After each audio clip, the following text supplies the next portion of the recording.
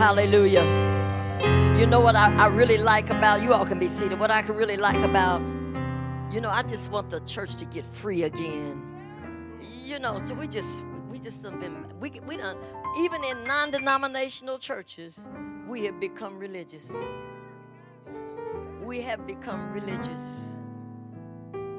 We have regulated God into what we thought was a framework that he ought to function in. But I was going to say what I like about that passage of scripture is that the accuser of the brethren has been cast out. Who accused us, it said, who accused us night and day before the Father. He was able to bring accusations, and most of them was true, before the Father. But now because of the blood that speaks, it has another voice. It says they're redeemed. Jesus' blood speaks for us. That's why he ever lives to make intercession. Because he can say things to the Father we don't even know how to say. He said, that's why I sent my spirit to help them. Because they don't even know what prayer they need to pray and how to offer it rightly. But I'll interpret for them, Daddy. He's sitting there saying, Father, this is what she needs today. This is what she can't get out. That's what she can't say. I know the enemies, see, and what we have to understand that when the enemy was cast out, he came to earth. He can't accuse us before the Father, but he accuses us to ourselves and to one another. So he wants to constantly remind you of your failures and your past and your inabilities and what you don't know. And he just works real hard in that one. And then when he can't get you looking at yourself, he gets you looking at your brother and your sister. He gets you looking at your husband, get you looking at your children, get you looking at your just look at anybody instead of Jesus. But we rejoice today that the accuser has been cast out not only in heaven but in us. Because so as it is, if he cast out in heaven, he's cast out in earth. Oh, y'all ought to praise God right there. If he's cast out in heaven, he's cast out in the earth. God, I want to just say this has been a profound weekend. This has been, and I say that even from my own blessing and benefit, to just be a part of what God so sovereignly has done in these 3 days. I want to express my heart, first of all, to the host pastors. Pastor Jake and Cindy, New Dimensions. Okay, y'all need to do better than that. Don't be selective. Don't be selective. But because we all could have missed this weekend if they didn't make the call. Perhaps we didn't know what we needed, what we were asking for. But somehow God let them articulate it and not just think about it. And I just have to say it again. That day that Pastor Jake called me weeping, I've never heard anyone extend an invitation to me weeping. Never. In all the years. And he was weeping and in a repentive mode because he was saying, when I saw you in September, God spoke and told me what to do. And I procrastinated in it. He said, but I can't find no peace until I do what God told me to do. And I think even in our second communication of trying to set a date and time frame, because I was in the process of moving, relocating, and I had to ask him to give me a little more time. And when we talked again, he was kind of like, well, you know, we can put it on over, you know, into the spring or whatever. I don't really know what happened in that conversation, but almost abrupt turnaround, and it's like, no.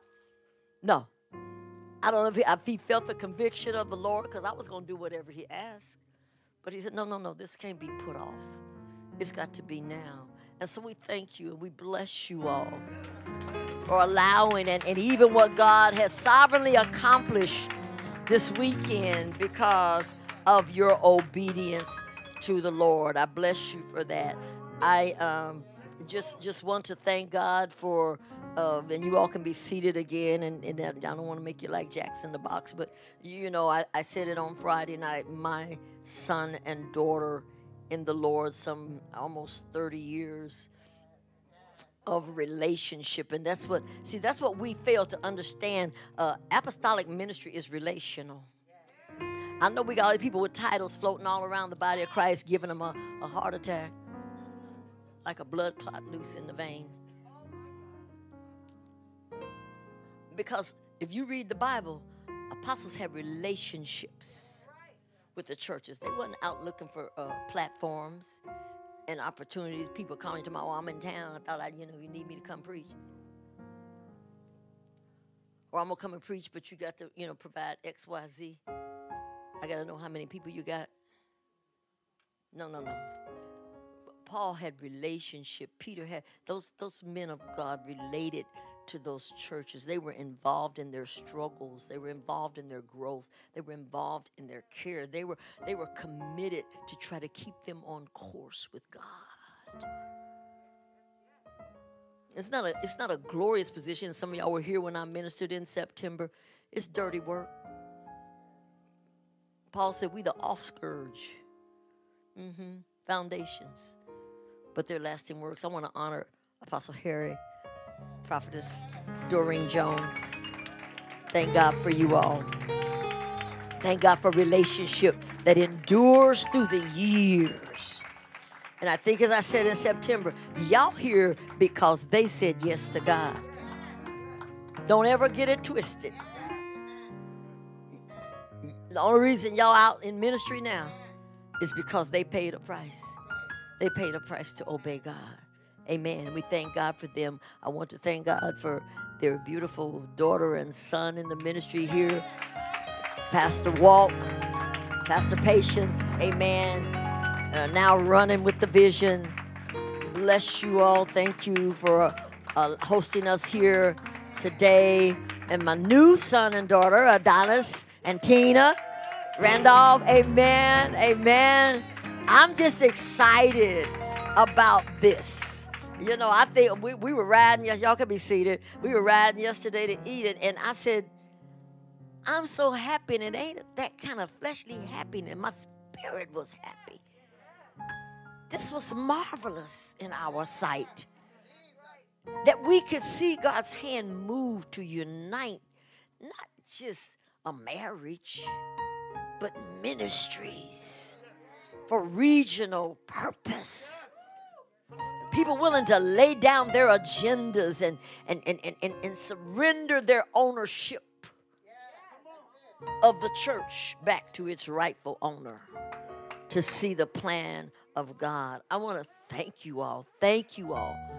Thank you all in every way. Thank you to all of you all, friends and family and visitors, and those of you that are viewing us online that are part of this. I'm just excited. Amen.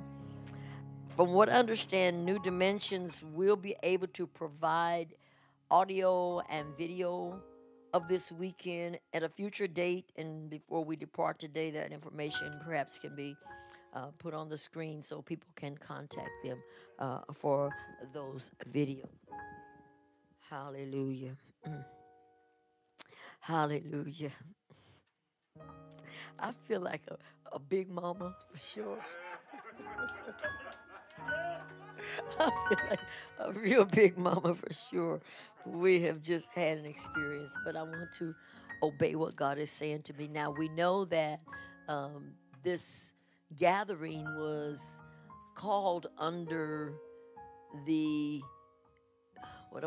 covering of worship. It's titled worship. And that theme scripture came from the Gospel of John, the 23rd and 24th chapter. Most of you are familiar. We've certainly heard this scripture preached multiple times in the body of Christ. Jesus' encounter with the woman at the well. I want to try not to go back and repeat a lot of what was said so I can be free to say what needs to be said, but some of this needs to be connective. So you need to hear what was said to fully embrace what God is saying. But for context, I'll start here. The Gospel of John. Father, we honor you. We pray that you are pleased to dwell among us in this gathering. Holy Spirit, come. Move in the minds and the hearts of your people. Feel the Father to them. Change, God, those things that need to be changed. Break through those areas that need to be broken through, oh God. Break up fallow ground that they can receive the life that is in your word. That it can produce mightily in their lives, 30, 60, and 100-fold for your glory. God, take my tongue now, make it the pen of a ready writer. I'll be careful to give you praise and glory in Jesus' name. The Gospel of John, chapter 4, beginning in the 23rd verse. I'm reading from the Amplified Translation. A time will come. However, indeed, it is already here, when the true, genuine worshipers will worship the Father in spirit and in truth. For the Father is seeking just such people as these as his worshipers. I want to just say that again. For the Father is seeking just such people. I love the way the Amplified said. He's seeking just such people. He's not seeking vocally skilled, talented people. He makes it very clear what kind of people. He doesn't even define it with a title or a nationality or a local. I'm just looking for the people who will be true worshipers. For God is a spirit. He is a spiritual being. And those who worship him, and I said this Friday night, must worship him in spirit and in truth. Otherwise, true worship only comes in spirit and in truth. I want you to just go with me, and if you can, quickly to the book of Philippians. I'm going to read just a few scriptures here in preface. Philippians chapter 3, third verse. If you can't turn to it, jot it down. Read it when you get home. Philippians chapter 3, verse 3. The Apostle Paul speaking. For we Christians are the true circumcision, who worship God in spirit and by the Spirit of God, and exalt and glory and pride ourselves in Jesus Christ. My God, we could just preach that right there. We are the real circumcision. Now, I know we don't have a lot of understanding or respect for circumcision in this age, but it meant something to God. But by the time this is being written, people are being sorely divided and puffed up regarding circumcision. So they're really believing that because they've endured a physical circumcision, that they are forever the seed of Abraham. But Jesus came to fulfill and feel a higher, better covenant than we had in the old covenant. And circumcision was of the old covenant. But what does he say? He says, who worship God, listen, who worship God in spirit and by the Spirit of God, and exalt and glory, I love it, and pride ourselves in Jesus Christ. Not in ourselves. Not in our church, not in our denomination, not in our titles, but pride ourselves in Jesus Christ and put no confidence or dependence on what we are in the flesh.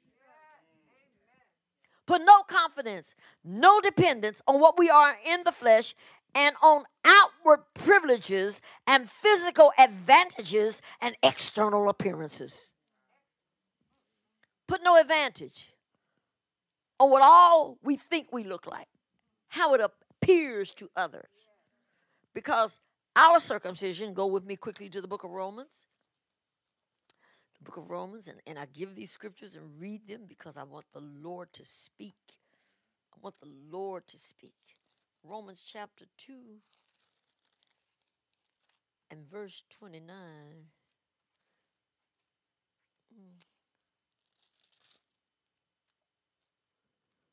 But he is a Jew who is one inwardly.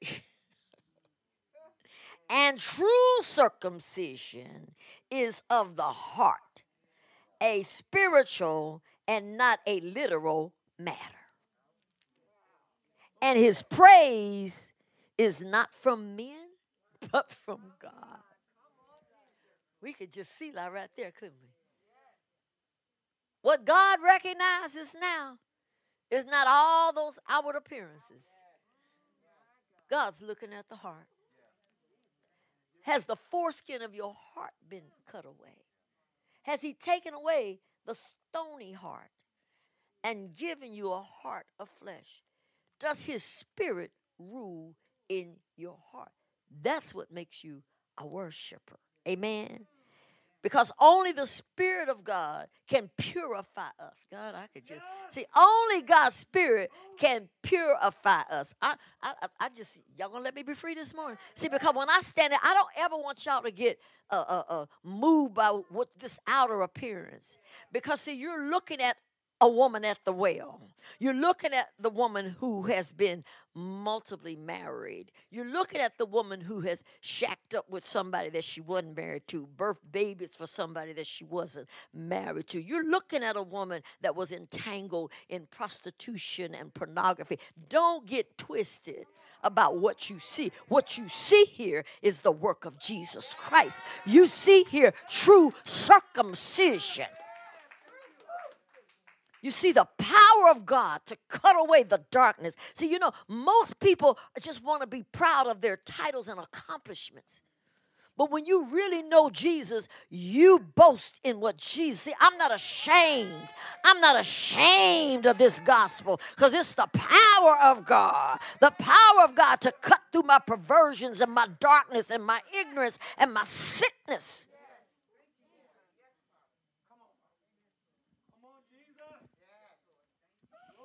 It takes the Holy Spirit. God help me right now. I want to get this out. But this church of Jesus Christ today is void of his Holy Spirit. We're too capable in our humanism. People are not laboring in his presence anymore. People are not crying out, as the Bible said, be ye being filled. Otherwise, I can't go on what I got at the altar when I first got saved. I can't go on even what we've enjoyed this weekend. I got to be back in his presence, crying out again. Holy Spirit, search me, try me, see what hurtful ways are in me. Then lead me in the path everlasting. Heal me from this bad attitude. Heal me from unforgiveness. Heal me from a desire to gossip or judge. You understand? See, we're too perfect on our own.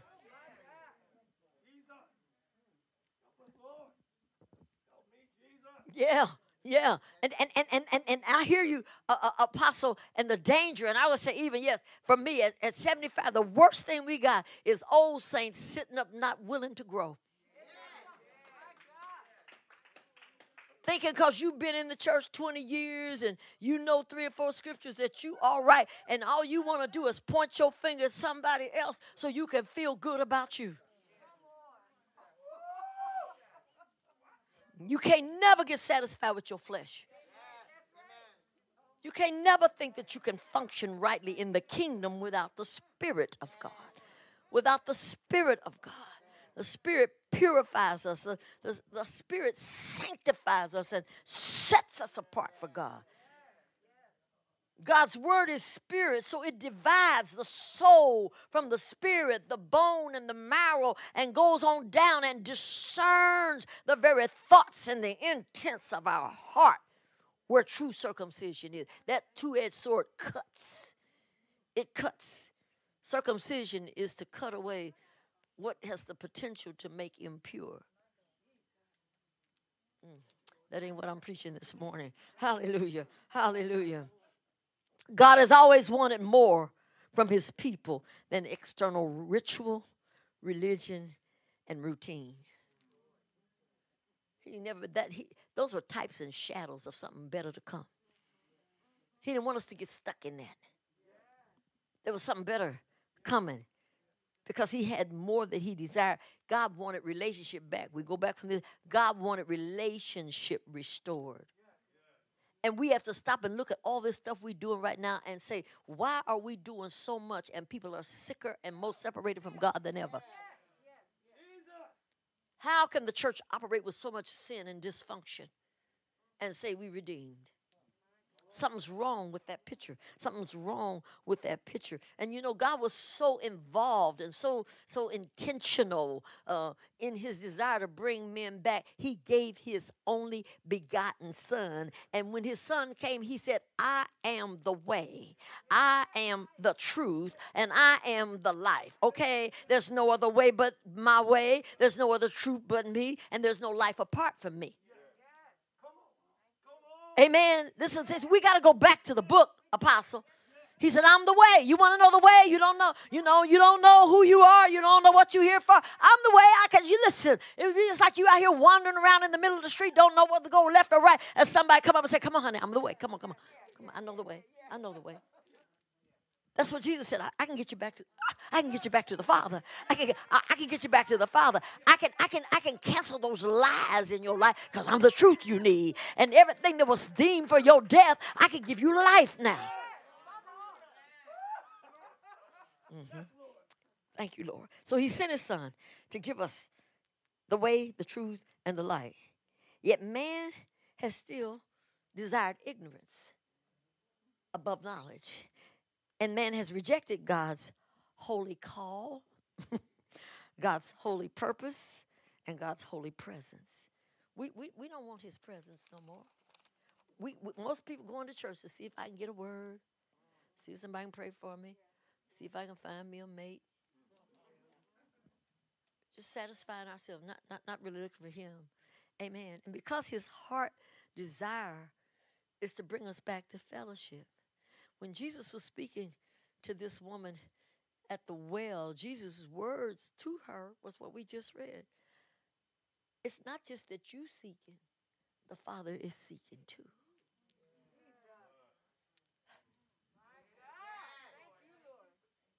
See, the evidence of your maturity is not that you just keep looking for what God can do for you. You start looking for what you can do for God.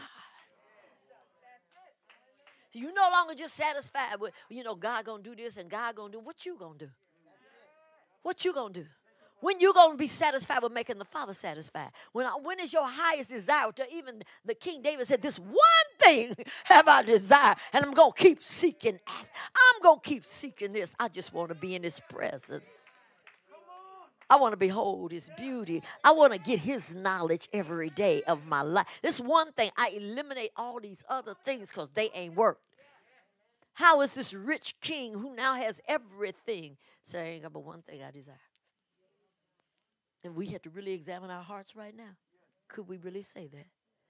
Somebody sitting here now hoping you get that job, hoping you get that promotion, wish you get a better house. Well, y'all want all them things instead of wanting more of him. He said the Father is seeking such. This word reveals the Father's longing. I'm going to take my time. The Father's longing for that relationship. That thing he lost with Adam. He's longing for it to be restored. And down through the ages, everything he's done in the plan of redemption is to bring us back to him. Oh, somebody ought to just praise him right now. Everything God didn't put his son on a cross and let his blood be shed and his body be broken just so you could have a $2 million house and a big business. If you don't never get it, you still got enough in him. Y'all better hear what I just said. If this world don't never pay off the way you think it should, as long as you got him, you got everything. Jesus, help us. Father, Hallelujah. God, thank you. Revelations 4:11. We started with that on Friday night. Gave us a glimpse into heaven and the worship of heaven. Read it on your own time. It's a beautiful picture as they're bowing down, throwing their crowns down, declaring, "Worthy, worthy are you." But then they said, "For thou hast created all things, and for your pleasure they were created." So your only, I wouldn't care how you got here. I don't care if your mama was raped. I wouldn't care if it came as a result of incest. If God saw purpose for you to be here, hallelujah, the abortion knife didn't end your life. Y'all better hear what I'm saying. Because he wanted pleasure in you. He wanted pleasure in you. And so when I come to the conclusion of this weekend, the Lord directed me to the book of Revelation because I like to know. I don't know. I just, when I read that, blessed is the man who reads this. You mean I can be blessed just because I read this? I ain't got to give no big offering. I ain't got to fast for 21 days. I just read this and get blessed. And somewhere we got to not be afraid of the revealing. Of the revealing. Because the purpose of it is to reveal what we could never find out on our own. Oh, y'all would just praise God right there. It should not scare you to read that. That God didn't just leave us here ignorant and not aware of what could yet happen. Oh, God, I got to say that again. Because most of us would give anything to just know what we're going to happen next week. Just, we would like to know what's going to happen next week. What's going to happen next month. But here God wants to tell you what's going to happen at the end of the age. He wants you to be aware.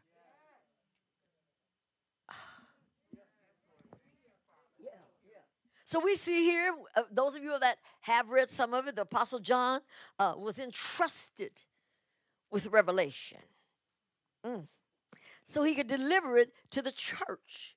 We talked about that Friday night, how the heart of God is his church, his son's bride, his glorious body that he left here in the earth. So he wants us informed if the whole world be ignorant.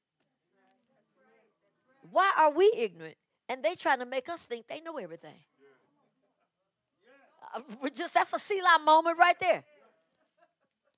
We the ones that got the revelation, the knowledge of heaven. They can't touch heaven and get what's up there. We can. We got access. we can go up there and get it. Jesus, hallelujah. And so he's given to John this revelation of Jesus, but he's also giving him these predictions about the last days and the ends of the age. And these are some of the most important events that are going to happen as we near the end. And we are all sensing that we're nearing the end, are we not? We are all sensing that. But God wouldn't have us ignorant. We ain't got to turn on the news to find out what's going on. Read the book and get blessed. And so God is, he's revealing things, and he's doing it by his infinite wisdom. His infinite wisdom and power. Things that human knowledge cannot grasp. It's foolishness to the minds of men. They can't comprehend it. But God's Spirit is making this known to a man. And then tell a man, write it, put it in a book, so they can be blessed because they're going to read it. Y'all just go flow. Now just give God some praise right there. Just give God some praise. Hallelujah. The Bible wants us to know the mind of God. And I've come this weekend to say to you all, we are in a significant time of realignment. That's what I'm hearing the Lord say. There's a need to realign the body. We all know what chiropractors do in the natural.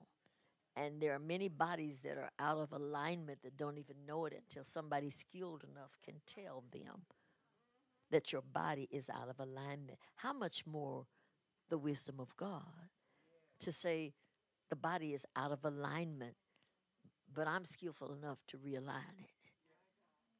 Y'all need to hear this right now. Because God is speaking especially to this body, to these young leaders. And what the Lord said, and I think I said it earlier, he said, you all are young enough to make the shift.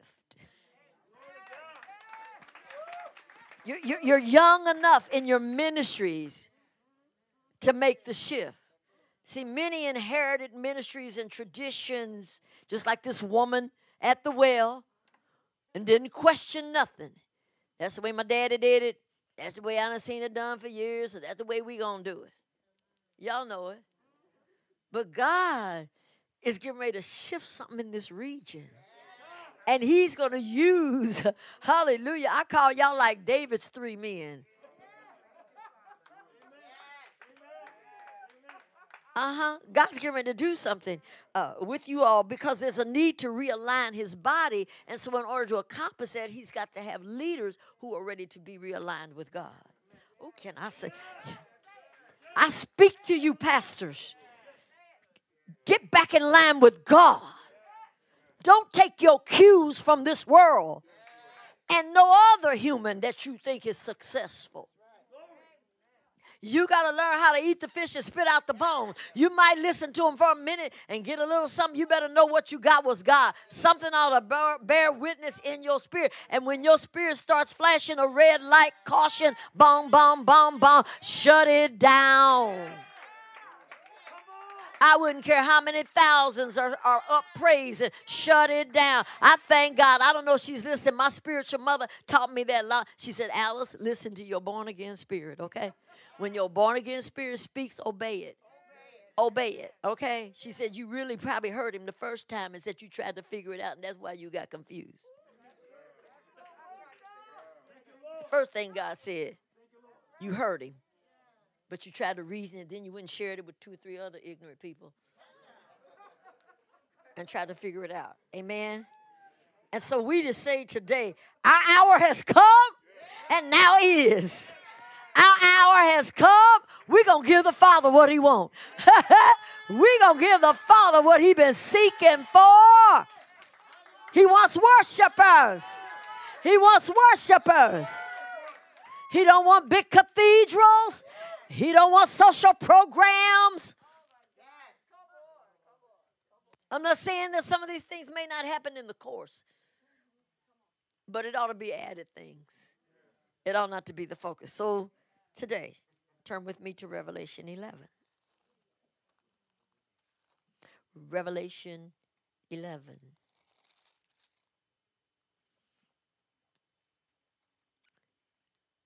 Verse 1 and 2.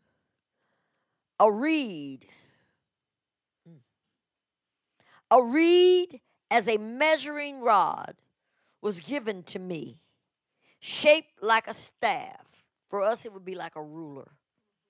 And I was told, rise up and measure the sanctuary of God and the altar of incense and number those who worship. The King James says, and measure the worshipers.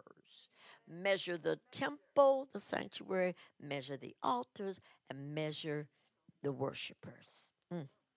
When I looked at this, I thought about those. That's 3 dimensions. 3 dimensions.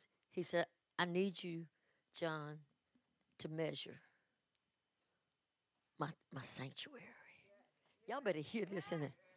We're talking about, he said, the time is coming. Well, God is going to start to measure. He's going to start to look intently into what is supposed to be his. It's supposed to be his. But now I'm going to have to measure it to see if it meets the dimensions. I got really excited because I thought about y'all's ministry name, New Dimensions. That God wants to set another measurement that has been ignored. He's not necessarily doing away with it, but people ain't measuring no more. Let me keep going. They're not measuring no more. And so we have to first of all understand that dimensions, measurements are extremely important to God. They're extremely important to God. Go with me to the book of Exodus. We go back. The book of Exodus. And we're going to look at the 25th chapter here. Exodus 25, beginning in verse 1. This is after they have come out of Egypt, come out of bondage. That's after you get saved, and now you going to church. But God ain't through with your Red Sea experience. He didn't stop at you just got saved. Now he's ready for you to understand lordship. See, a lot of folk, he's just Savior. He ain't Lord. He ain't Lord. Because now as Lord, he sets the dimensions. Woo! He sets the dimensions. So let's just look at this. Exodus 25, beginning in verse 1. And the Lord said to Moses, speak to the Israelites that they take from me an offering of every man who gives it willingly and ungrudgingly with his heart. You shall take my offering. I just want to stop, put a pin there. Do y'all understand? While we shouting about the spoil that they came out with, God had a plan for every dime and nickel of it.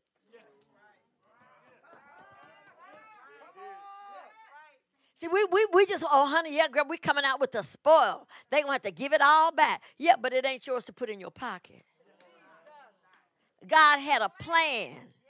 He had a plan. And so he says to them, I want you to take this offering. Can we just shout about an offering? Can we really? God has a right to ask for your money. It belongs to, he has a right to ask for it. He gave you the breath, the strength, and the ability to go to a job and get it. If he wants it, you ought to give it up. Ain't nobody ought got to promise you all these false prophecies and lie and prophet lie over you to get you to give up something that don't even belong to you. Because as David said, of thine own do I give to you. Okay, but he says, listen, and let him do it willingly and ungrudgingly with his heart. You shall take my offering. You hear how I said that? Take my offering.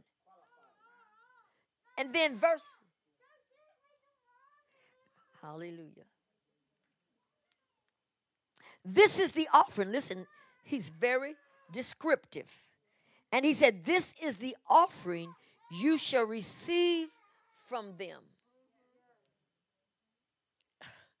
Y'all love the word like this. He tells you, Pastor, go tell them people, I know what's in their pocket. I know what's in their bank account. I know what's in their cash app. I know what they got stashed. Go tell them I want that. Go tell them I want that. I want that. God did not say, oh, give whatever you feel. God understand. Touch the basket. Where we get that foolishness from? Everybody got something. Everybody got something. If it ain't in monetary form, you still got something that you can give. But he said, this is the offering you shall receive from them. And he goes on to describe it. He said, I want that gold. I want that silver. I want that bronze you got. I want the blue cloth you got, the purple cloth you got. Is that detailed or what? I want the red cloth. I want the stuff. Do y'all see that? I want the stuff. I want the fine twine linen. I want your goat's hair. I want your ram skin. I want your tan red goat skins. I want the dolphin. I want the porpoise skins. I want the acacia wood. I want the oil you got. I want your spices. I want your sweet incense. I want the onyx stones. Hallelujah. I want them because I need to set them in my ephod. Hallelujah. Oh, my God. Do y'all see this? God didn't say, just go take an offering and whatever they bring you, we'll work with it. I just want to preach this morning. Do y'all understand? And then in verse 8, he makes it very clear why. He says, let them make me a sanctuary that I may dwell among them. Otherwise, you're not going to bring me or my presence down into some raggedy, half-done atmosphere and think I ought to be happy about it. So go get your wealth and go get your all the world done told you to invest in. Isn't this something we can let the world tell us what to do with our money and still get caught up in schemes and all kind of perversions, loop people? We got people with millions of dollars that somebody came along and duped them out of it like that. But if we'd have went and asked them to give it to the church, honey, they'd have thought we was crazy or something, wouldn't they? God said, listen, seek me first. Make me a place. Make me feel like you want me to dwell with you. Make me feel like I'm the priority here. We'll go back to the book of Haggai. He said, you know what? I sent y'all back to build my house. Instead of building my house, you built you one. You built you a house. While my house was still laying in ruins, he said, I'll put holes in your bag. I will make you hungry and you still got food. He said, I'll make you still not be satisfied with what you got because you didn't put me in the position. Oh, it's true. The world got you out here thinking, honey, you deserve this, and Christendom playing right into it. And yet pastors got to beg for an offering. They got to figure out whether they should work a job or be able to get paid full time. Okay, I'm going to leave that. It's the truth. They want to see us struggle. He said, let them make me a sanctuary. But the part I want to zero in on was with all this that God said, verse 9 is the key. And you shall make it according to all that I show you. The pattern of the tabernacle or dwelling and the pattern of all the furniture of it. So what we see here, and for what I understand, that this scripture is considered to be a hallmark scripture in the Jewish Torah. They understand that God is a God of patterns. And so he didn't leave it to some great artistic ability. He didn't leave it to a board to try to sit down and tell God what his dwelling place ought to look like.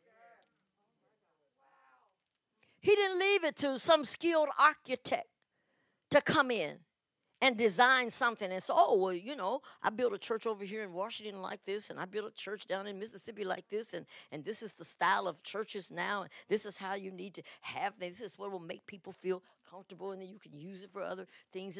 No, God did not leave it in the minds of men. Although man is creative, man is not the creator. And that needs to be kept first in our minds.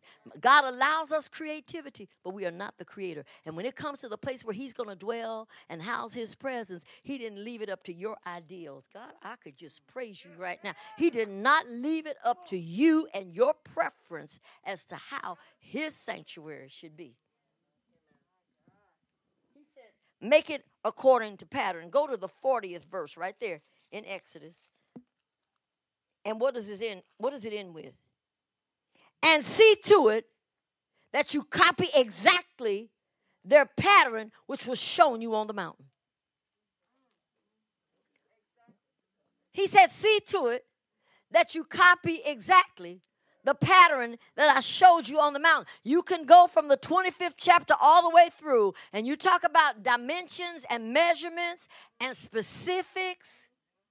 Most of us bog down even reading the Bible through in the year because Exodus, Leviticus, Numbers will wear you out with details. It's like, how many times you repeat this, God? He said, enough times till you get it. Till you get it. I just didn't leave them to figure it out. I gave them specific details. And so we have to see that God has a right now to come back and measure. Going back to Revelation 11. God is a God of order, and God is a God of standards. Can't somebody just praise God with me right now? And I don't know why the Spirit keeps unctioning me like this, but somewhere I'm believing the Holy Spirit is sending some truth into your spirit. God is a God of order, and we have been too raggedy with our God. We have been too careless with our God. We have allowed everything and anything to take place in the dwelling place of God and still want his presence. Most of us, I'd like to think, wouldn't go and crawl up in a nasty bed that we don't know who had been in there and what they was doing. But we want God's presence to just be satisfied with anything. We come in raggedy. We come in wrong. We come in late.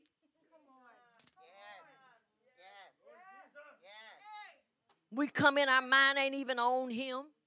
We come in texting, talking. No respect, no order. There's oh, help me, Lord.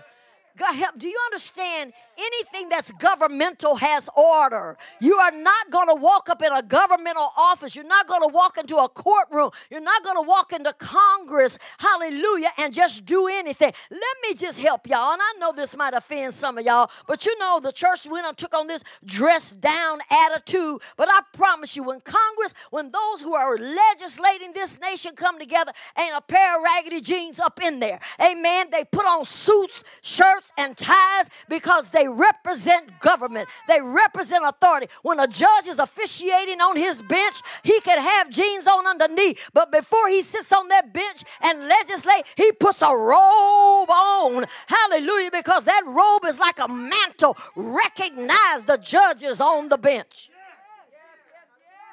And we've tried to erase every standard, every measurement, and everything from the church to make flesh comfortable. So, oh, no, you ain't got to dress up to come to church. No, maybe you don't outwardly. But what you do outwardly is usually indicative of what's inside of you. I don't care what nobody say. Some of the Bible says in Jeremiah, ask for the old ways to go back. Listen, I ain't putting nobody down about their wardrobes and things. But you know what? There was a time when Sundays was honored. There was a time when, listen, I was raised to know my Sunday clothes couldn't be wore through the week. And the shoes. Better not put your Sunday shoes on. But there was some kind of reverence that came to your mind because now it's Sunday. And we getting ready to go to the house of the Lord. And so now everything about me must come to bear upon who it is I'm going to see. And so why have we felt this need to adjust God's sanctuary to make man feel comfortable with him? Thank you, Pastor. I heard that. We've allowed this seeker-friendly lie because we done forgot who the real seeker is. And we talking about they trying to seek God, but we ain't even presenting God to them no more. We trying to let them think that God's on the same level they are. There ought to be fear in his presence. There ought to be fear in his sanctuary. There ought to be a holy reverence. God, I mean, my husband and I used to sit and talk about that. I grew up in the day when the church doors wasn't locking. We used to go just open the door and look and back away. My husband, a little rogue growing up, talking about, they be robbing cars and stuff. He said, when we get up to a car door and there'd be a Bible on the back, he said, man, don't touch that car. You see that Bible? You see that Bible? Don't touch that car. That was holy reverence. That was holy fear. As wicked as their minds were, they had a sense that God was God. That's because we were raised to honor God. But we got a generation that can twerk and bump in the club and twerk and bump in the church, and we provide the same atmosphere in the church that they have in the club, so they don't have to have no knowledge and reverence for God, so they can feel good in either atmosphere.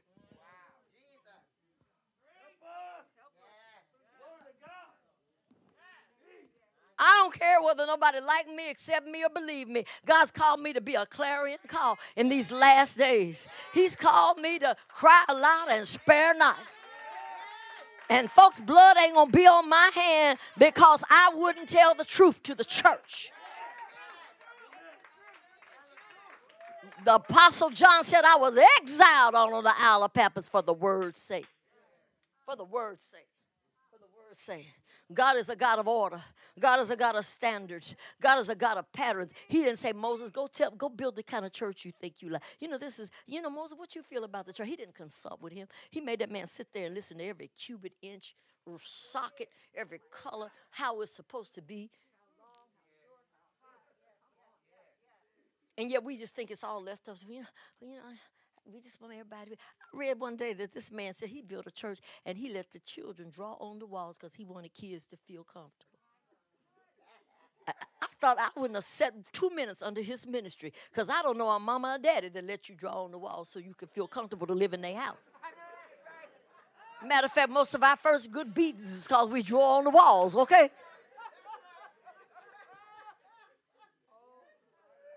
That was your mama. I don't care how broke down it might have been, what it looked like, honey. You was not writing on the walls of their house. But this is where we've allowed children to run our home and sinners to run the church. Help us, Holy Ghost.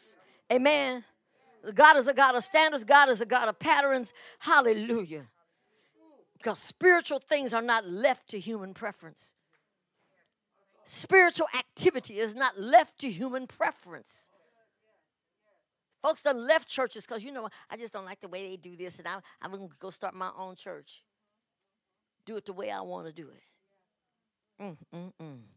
A failure to regard order is deadly and dangerous. Go back and read. When David was trying to get the presence back, bringing the ark back, and it was out of ignorance as far as David was concerned. He consulted with the leaders. Well, what do you all think? How can we do this? And once they all thought they had come to agreement, it looked like a glorious event, didn't it? All the sound, everything. It looked like it was going on. Till God interrupted it. And he interrupted it and brought death and destruction. And at first David was so messed up. He was messed up because he's like, what in the world? What did I do? Pastor, we was talking about this right now. I said, because what David had to understand, that what he was handling was dangerous. No. We don't want to see God as dangerous. Oh, he's just a sweet little Santa Claus sugar daddy. He just love you in your mess. No, he's holy. He's holy. He's to be feared and reverenced. And so David just thought, his mind, his way of doing it. We know what happened. A man lost his life. But I think I said that to y'all. Ain't it wonderful God didn't kill David? But David had to go back and study the scriptures. And I'm going to speak to you young pastors because I know what the push is in the spirit, that you're always trying to get the message for Sunday. Get the message for Sunday. Trying to figure out what to preach to people to help them feel good or whatever. Get in his presence. Get in his presence. Study the patterns. And then establish the patterns. And he'll come. When Moses got through, the Shekinah. The Shekinah. See, we wonder why his presence there. Because we ain't consulted him about the patterns. We haven't asked him, well, how do you want this ministry? This is how I think ministry ought to be. Who asked you? God has already established a pattern. Y'all right here? Y'all right here today? A man lost his life for his disregard for order. When we go back and look at the book of Ezekiel, and we see that after 70 years, let me tell you something. God don't mind tearing up something that don't fulfill its purpose. He's torn the temple up multiple times. The people of God were in captivity for 70 years. And as they got ready to come back out of captivity, if y'all go read the book of Ezekiel, I know people scared of that book too, but you go read that, it was an indictment against the temple, the priesthood, the activities of the church. That wasn't against the people that didn't know. It was the people that were supposed to know. That were not. Have y'all ever read that book? How after he got them over in captivity, he took Ezekiel back and said, let me just bore a hole in the temple and show you what they're doing behind closed doors. Let me show you what the leaders are doing. Let me show. Why do we have all this sin and perversion in the body of Christ? Why can't leaders require people to live holy? Because they don't let God require them. Well, I just said something right there. They don't let God require them to live holy. So the looser they live, the looser they let the people live. And that's why people are uncomfortable with true apostles. Because true apostles uphold a standard, and we ain't wavering it, shaving it, or doing nothing else to make you feel comfortable. We're not trying to get a big honorarium. We're not trying to make sure we stay in your favor. We're just obeying God.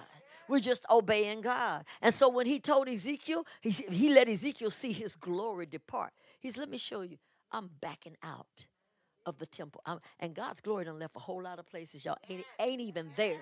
It's not even there. But you would be deceived by the appearance.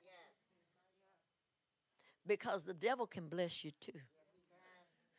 The devil can make you look successful. Y'all better go back and look at some of these celebrities that were born to worship God. But they sold their gifts. They sold their gifts to the world. And when the world was through with them, threw them away like a rag. Threw them away like a rag. I'm going to move on. I ain't going to be much longer. But he said to Ezekiel, when y'all go back now, show the house to the house. Show the house to the house and make sure that they build according to pattern. I got to read that because there's something very specific in that. Ezekiel 43. Ezekiel 43.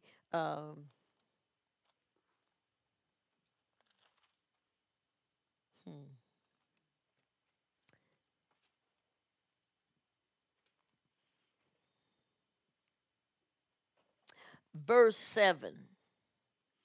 I'm going to start at 6. And I heard one speaking to me out of the temple. And a man stood by me. And he, the Lord, said to me, Son of man, this is the place of my throne, and the place of the soles of my feet, where I will dwell in the midst of the children of Israel forever. And my holy name, the house of Israel, shall no more profane.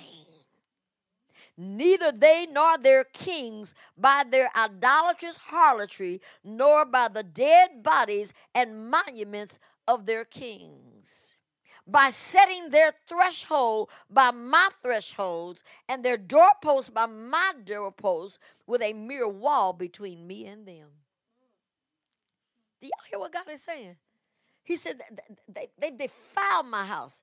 They have profaned my holy name by their abominations which they have committed. Therefore I have consumed them in my anger. Now let them put away their idols, or their idolatrous harlotry, and the dead bodies and monuments of their kings far from me, and I will dwell in their midst forever. What is it that we need to put away? What is it that we're willing to put away? What do we want to release in exchange for the presence of God? And verse 10, and you, son of man, show the temple by your description of it to the house of Israel, that they may be ashamed of their iniquities, and let them measure accurately its appearances and plan.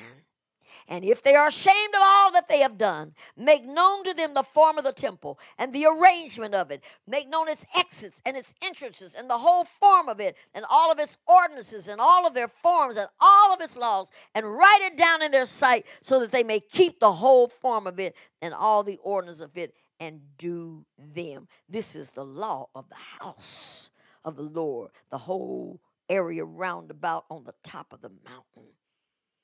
Mount Moriah shall be most holy, separated, and set apart. Behold, this is the law of the house of the Lord.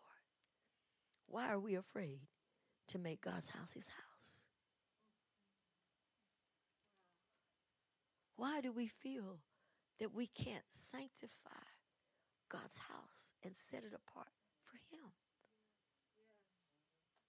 Why do we feel we have to allow everything the world has to come into what's supposed to be for God, and then still want God to be pleased with it?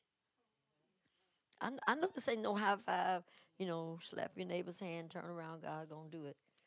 Moving right on. Going back to Revelation 12, he said, measure the temple. Measure the temple. I think I spoke to you all the other night. The temple where? The temple in heaven should reveal the temple on the earth. Let me just say, and I don't know now if I'll get to read all that, Pastor Jake. Some of y'all got that Prophet's Dictionary. Go home, take the time to read the definition of a temple. Because first of all, God is illegal in the earth realm without a temple. See, we don't understand spiritual things, but no God can rightly operate in the spirit realm without a manifested temple in the earth realm. So this is why you see the Muslims build their temples, the Jehovah's Witnesses build their temples, all of that. They build these shrines and things because they're acknowledging that the God in the spirit is the God in the earth for them. We just build anything. And then let me just say this, because I know first rebuttal comes. Aren't we the temple? Yes, but God is a God, a triune God. God operates in threes. And so the pattern in the heaven should be the pattern in the earth, should be the pattern in the spirit in us. They should all be lined up together, and our hearts are the ark. The symbol of his presence. That's where the circumcision has to take place, because now the ark has to carry the word. The ark has to carry the spirit. The ark has to carry the presence.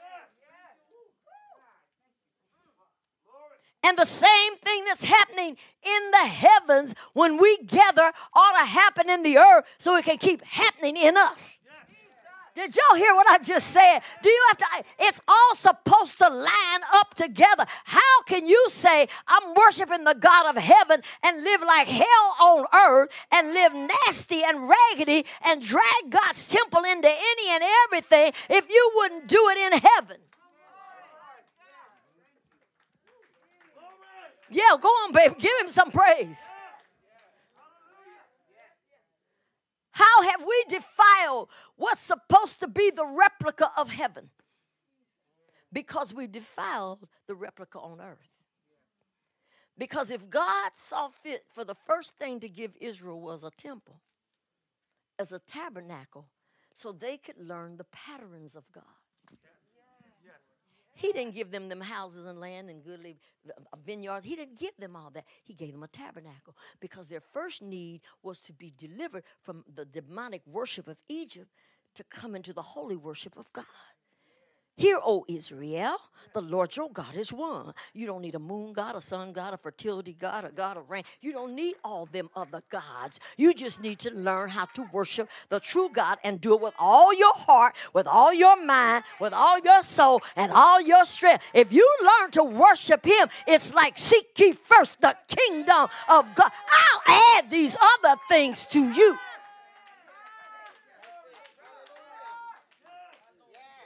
I say young leaders are tired and frustrated because the Christendom has dominated you with a lie.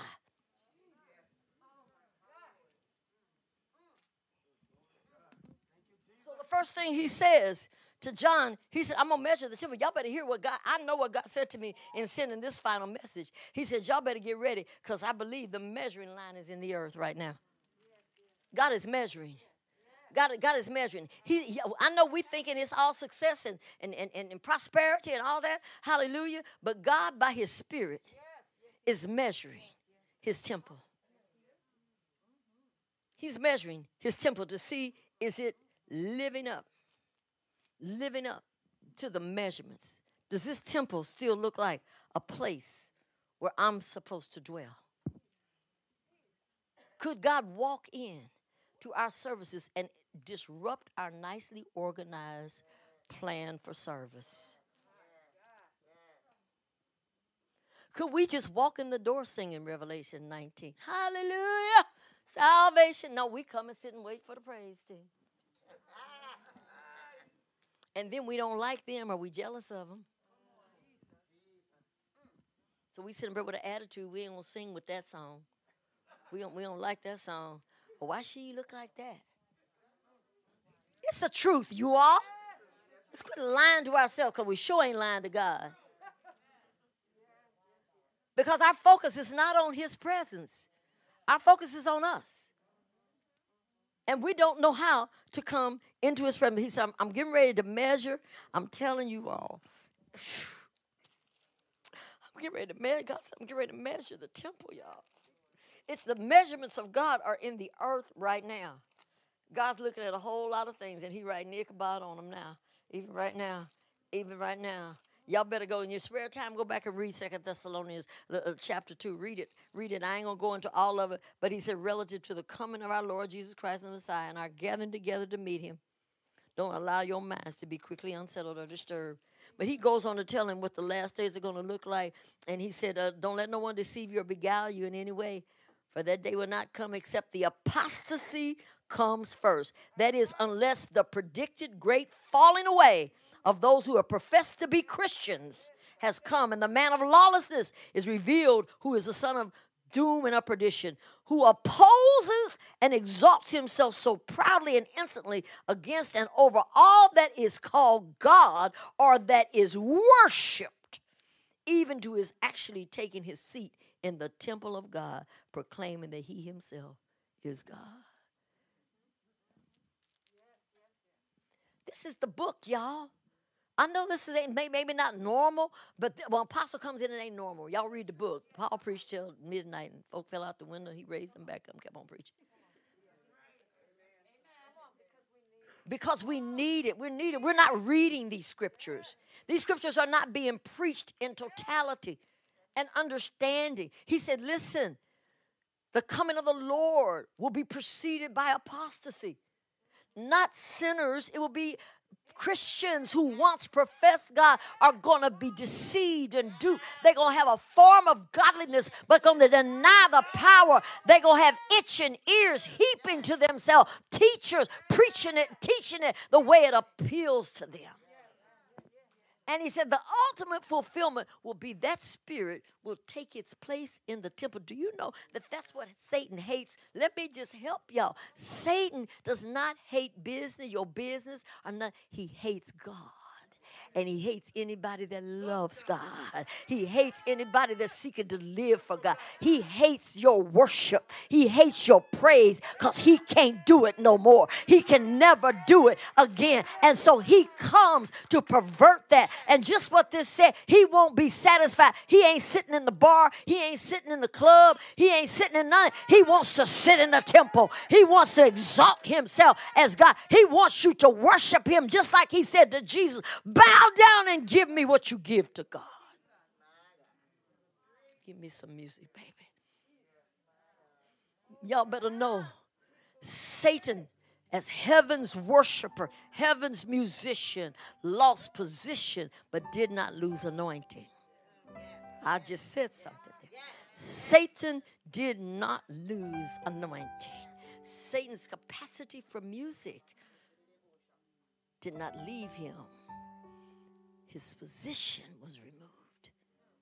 And now he's in the earth, taking that anointing and deceiving people with it.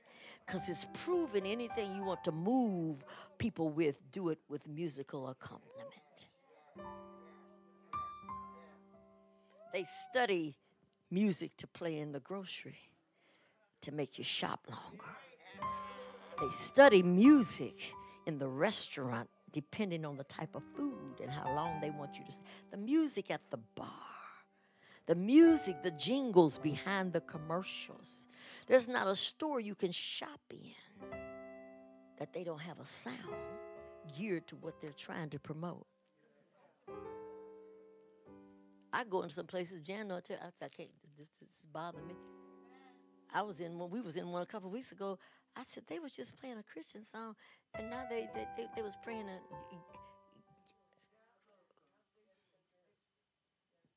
they mix it all up now. Anything that's mixture ain't pure. Anything that's mixture, the minute you put something else in it, it isn't pure anymore. And the church is embracing mixture. We just feel like any and everything should be allowed. And we're not spending enough time in the presence of God. Let me tell you something. As I said earlier, I was perverted, but I loved music. My God, I used to dance with the broom, honey. I don't know if I used to take the broom, make it my partner, okay? I take the doorknob, honey, and twirl, turn myself around. I loved music. I could be driving down the street, honey, romancing my mind with music. Until music led me into something that I never thought I would fall into. And when the Lord delivered me from that, He literally separated me from my best friends and from my favorite activities because of the music. At first it was difficult because I loved my friend. We shared so much together. And I didn't understand why God was calling me and not, why did he stop me and not her? Until in my obedience I yielded. He said, because she ain't called to what I called you to. And he said, I called you to be my worshiper. And the devil wants to pervert the very gift that is in you. Your love for music is from me. But I got to teach you the difference between the sounds. Because my gift just made me love music. But I was ignorant to the music that moved me and made me cry. And he had to purify. See, people don't want purification no more. They don't want to be sanctified and set apart. Come out from among them. We don't want God to tell us, turn that music off. I'm going to just help somebody and bust your bubble too. Ain't no Christian jazz. Ain't no Christian rap. I know they don't like to hear that. But just because you put Jesus in it and some scriptural songs does not make it acceptable, because they're not rapping in heaven. You better read the book. The word jazz means confusion. That's why you can't never repeat the chords. So now we think because we just stick Jesus on it, somehow Jesus ought to like it. Jesus ought to accept it. And we don't know why we sometimes are powerless. We don't know sometimes why we still perverted. Maybe we need to examine what we're listening to. What's really going into your ear gates. And in that space of time, God severed me from every sound that I so loved, until he could set me apart to identify his sound. I take no honor. Listen, you all, I don't consider myself a singer. I never had a goal to produce a CD or whatever. I just fell in love. I was like that woman at the well, y'all. I was that perverted woman. But once I met the man, he made me to know that I put in you is for me. And anybody that's been around me any length of time will tell you I won't tolerate defilement in my spirit. I won't. For the sake of my children, for the sake of my family, there's certain things I won't listen to and I won't engage in, because I treasure this gift is for him. This gift is for him. He can measure my temple. He can measure my temple. I'm about to close, you all. I'm about to close here. But then when you look at that, he said measure the temple and measure the altar. Measure the altar. That altar is full of idols. That altar got some of everything. That's why it's hard for you to get in his presence sometimes. You got issues on the altar. You got hurts on the altar. You got pain on the altar. You got lack on the altar. You got confusion on the altar. He said, measure the altar. Clean up the altar. I heard that old song, is your all on the altar of sacrifice laid? Your all does the Spirit control? You may long for sweet peace and for faith to increase. You have earnestly, fervently prayed, but you cannot be blessed and find peace and sweet rest till you're all on the altar is laid. Is your all on the altar of sacrifice laid? Your heart does the Spirit control? You can only be blessed and find peace and sweet rest as you yield him your body and soul. See, that's why he says, speak to one another with psalms and hymns and spiritual songs. Hymns are necessary in the church because they are eternal truths set to music. I know we want to holler old school, but these songs don't wait for the billboard to determine their values.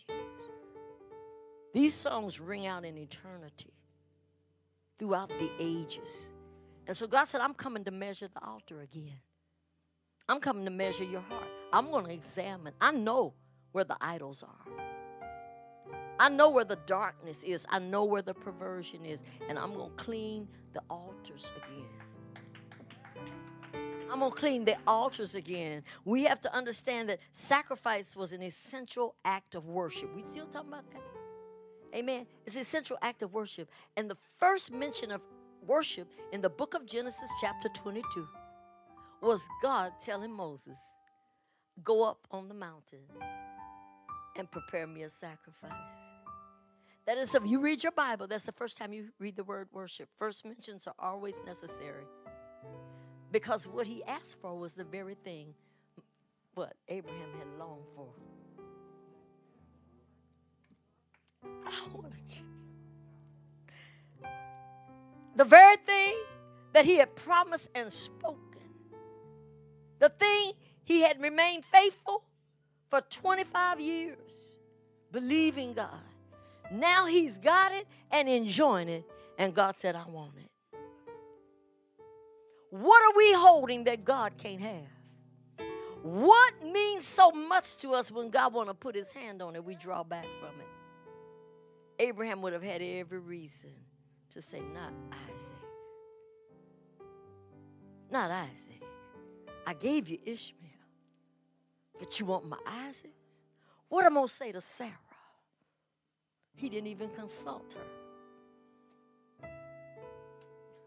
I said something. I said he didn't consult her because he knew she couldn't handle what God asked for.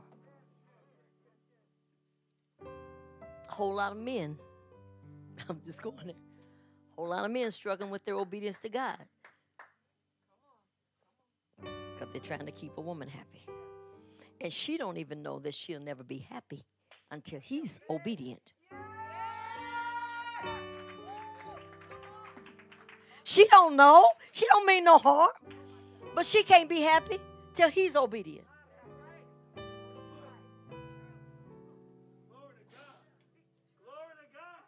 Go on, praise him, Pastor. He said, and he was so specific. He said, take Isaac, your only son, whom thou lovest. He described, take your only son whom you love and put him on the altar. And Abraham turned around and told him, he said, me and the lad going to worship. See, we talking about worship, y'all.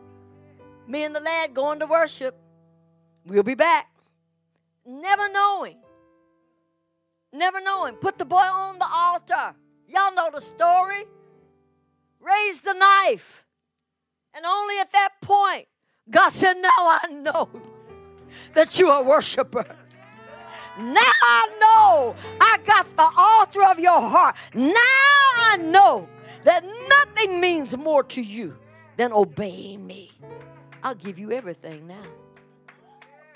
Because what I give you will never take your love from me. See, some things God ain't gave us because it'll mess us up. It'll mess us up in our relationship with God. And then that final one, he said, listen, measure the temple, measure the altar, and then measure the worshipers. Would you see that right there?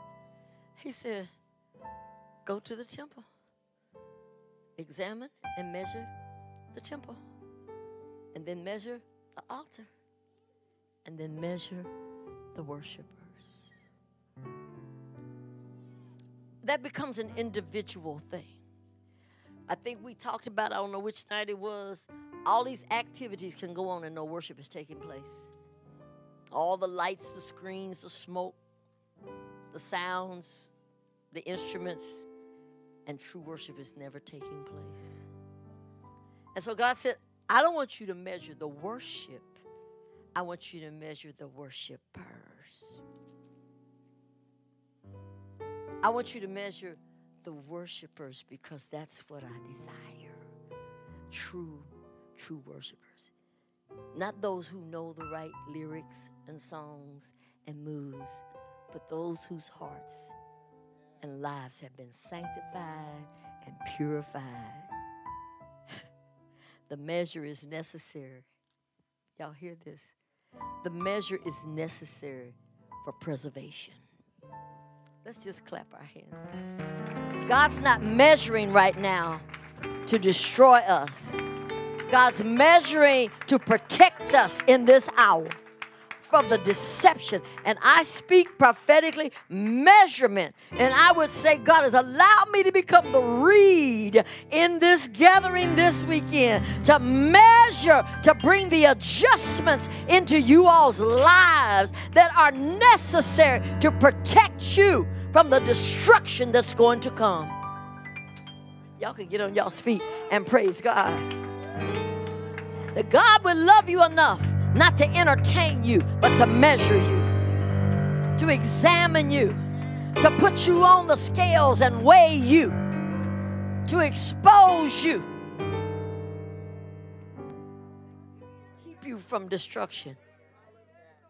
The measurement is necessary to preserve what is sacred. What is sacred is at risk of being lost, y'all. It's at risk right now. It's at risk. But they're throwing it out everywhere we turn. Come on, y'all. While we want to get all hung up about homosexuality, we was throwing away sacredness long before that movement got bold enough. When we didn't have enough guts to get that homosexual off of your organ and quit directing your choir and be willing to just sing his praise if we didn't have no music. We tolerated all kind of perversion in the church just so we could look good. And I'm going to tell y'all right now, get your mind and your mouth off of this pandemic. It's a perversion, a distraction. I don't have no issue. I ain't trying to say nothing. Do what you got to do. I got the shots. I got the vaccine because greater is he that is in me that is in the world. I will give no place to the enemy. I wouldn't care what I done listened to so much craziness about this. But first of all, I ain't scared of death. The main issue, I ain't scared to die. It's a win-win for me. To live is Christ and to die is gain. And if this be the method of my transition, I'm going to be in the Father's glory. My responsibility is to live holy and live ready. Live holy and live ready. I wouldn't care if the airplane dropped out of the sky, a drunk driver run through the intersection, I accidentally take the wrong medicine. Hallelujah. I'm still safe in the Father's hands. We've allowed Satan to give us a dose of fear. A dose of fear. Everything, listen, do y'all see how many recalls we have? Onions ain't safe. Every time you turn around, it's a recall on the meat and a recall on the salad and a recall. That's why Jesus said just pray over the stuff. If you eat any deadly thing, it shall. Where is our faith? Do y'all understand what I'm saying? I know that they gonna put the numbers in our face. I pray some of them numbers went on to glory, y'all. They in a much better place than we are. And then that didn't should have been ready. I bet they got a chance to hear the gospel before he took them. We got too much kingdom business on the calendar to be trying to decide whether we going to church or not.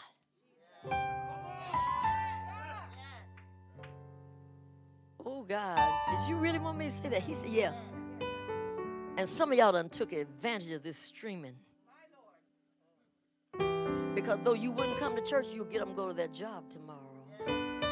You'll walk up in Walmart. You'll be at the mall, at the restaurant. I'm sitting on the airplane, it's packed. I mean, ain't nobody scared to get on here. And it could fall out the sky. This is a major distraction, y'all. God is still on the throne. Pandemic ain't took him by surprise. God has dealt with plagues throughout the nations. He'd kill off 30, 40,000 people and never blink, never blink. It's time for us to live like we sang earlier. We the redeemed. No evil befall us. No plague come nigh our dwelling. And yet we say like the Hebrew boys, and if it be so, and if it be so that he don't move in the way that we pray, be it known to you, O King, we're not going to bow. Okay? I don't know about you all. When it first came out in 2020 and I heard about it, all I said was, God, let me die loving you. If I did, ooh, I'm going to close. Some things we settle before we get in the battle.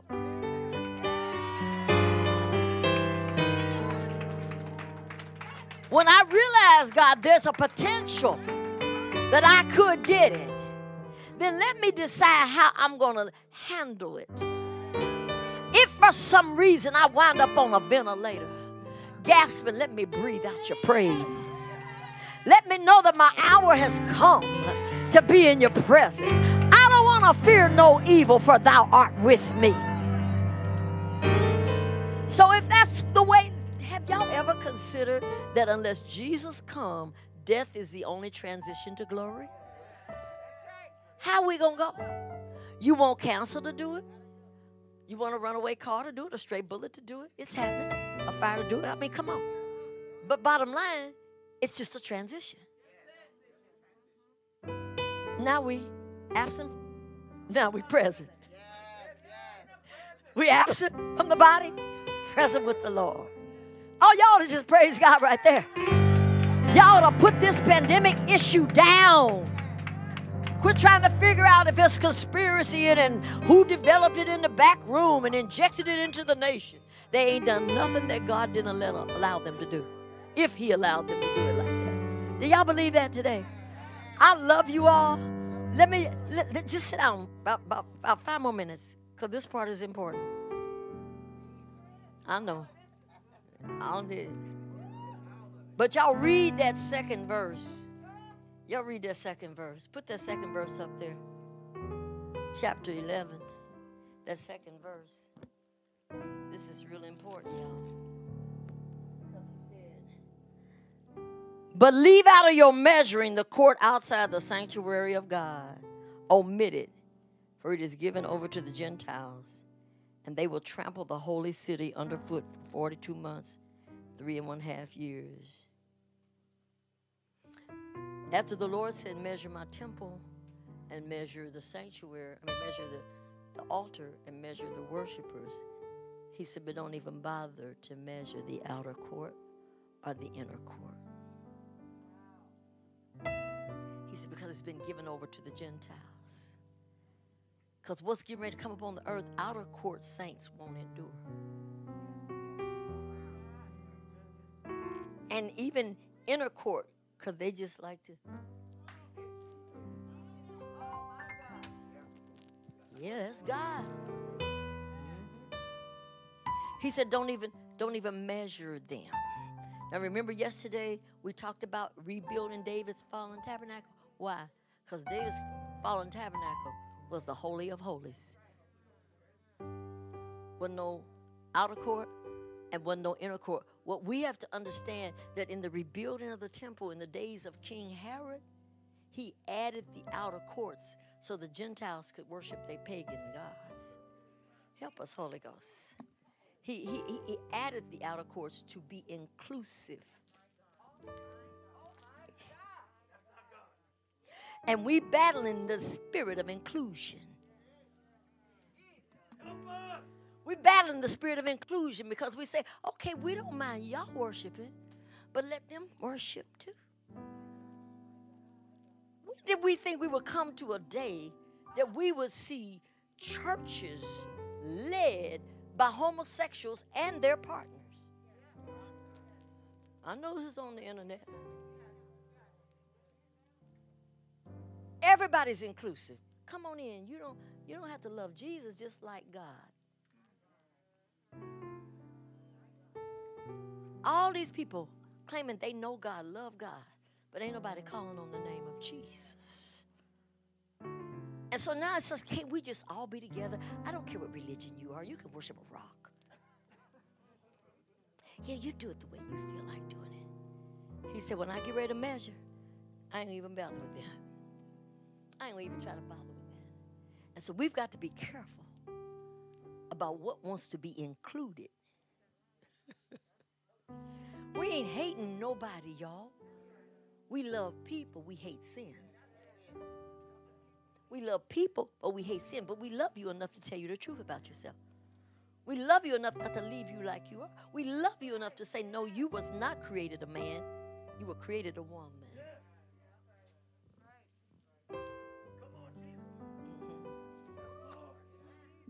He said, I'm going to destroy the outer court. But that didn't come from me. It's going to be holy of holies or nothing at all. Because God is a holy God. I'm through. I was just speak to you all. God loves what has happened this weekend. Stand up, men of God, men and women of God. I'm speaking specifically, I'm sorry, to the pastors. Y'all know, come on, Pastor Walt. Y'all know what God did in each of you all's hearts. I don't know it all. What y'all have gone home and shared in the bedroom together concerning this weekend. This was a sovereign move and plan of God. It ain't happening like this everywhere. The healing, the restoration, the forgiveness, all that took place over this weekend, that don't normally happen because there's not enough presence for God to accomplish what he wants to do. There's not enough of his spirit. I said this to you all at the end yesterday. Guard this. Guard it with all of your heart. I heard the words as I was bathing this morning from 2 Peter. Read it on your own. Toward the end, he says, seeing that all these things are going to take place, what manner of persons ought you to be? And that's what you've got to decide. Lord, with all that's going on, what are you calling me to do? What are you calling me to do? I don't care who don't understand, who don't agree. What is that you're saying to me? I want to say to you all, work to agree with each other. Work to agree with each other. Open the Bible together.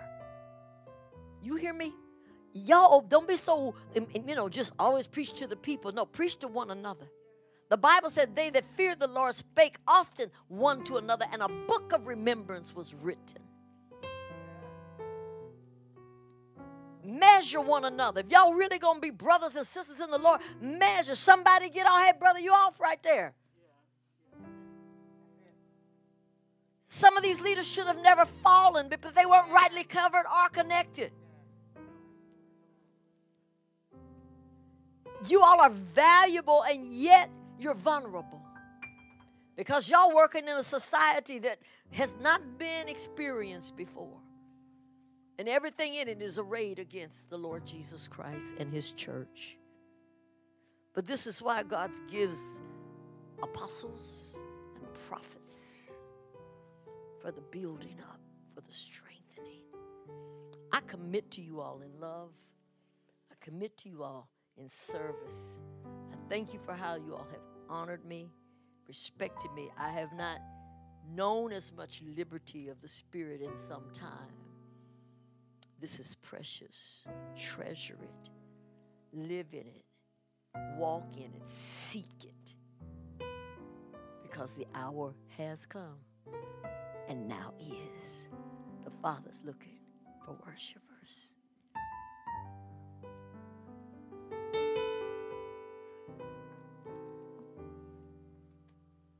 Let's just worship God. Lord, we worship